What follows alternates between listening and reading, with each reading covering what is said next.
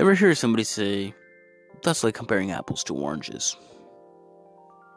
Well, let's do that, shall we? Apples to oranges.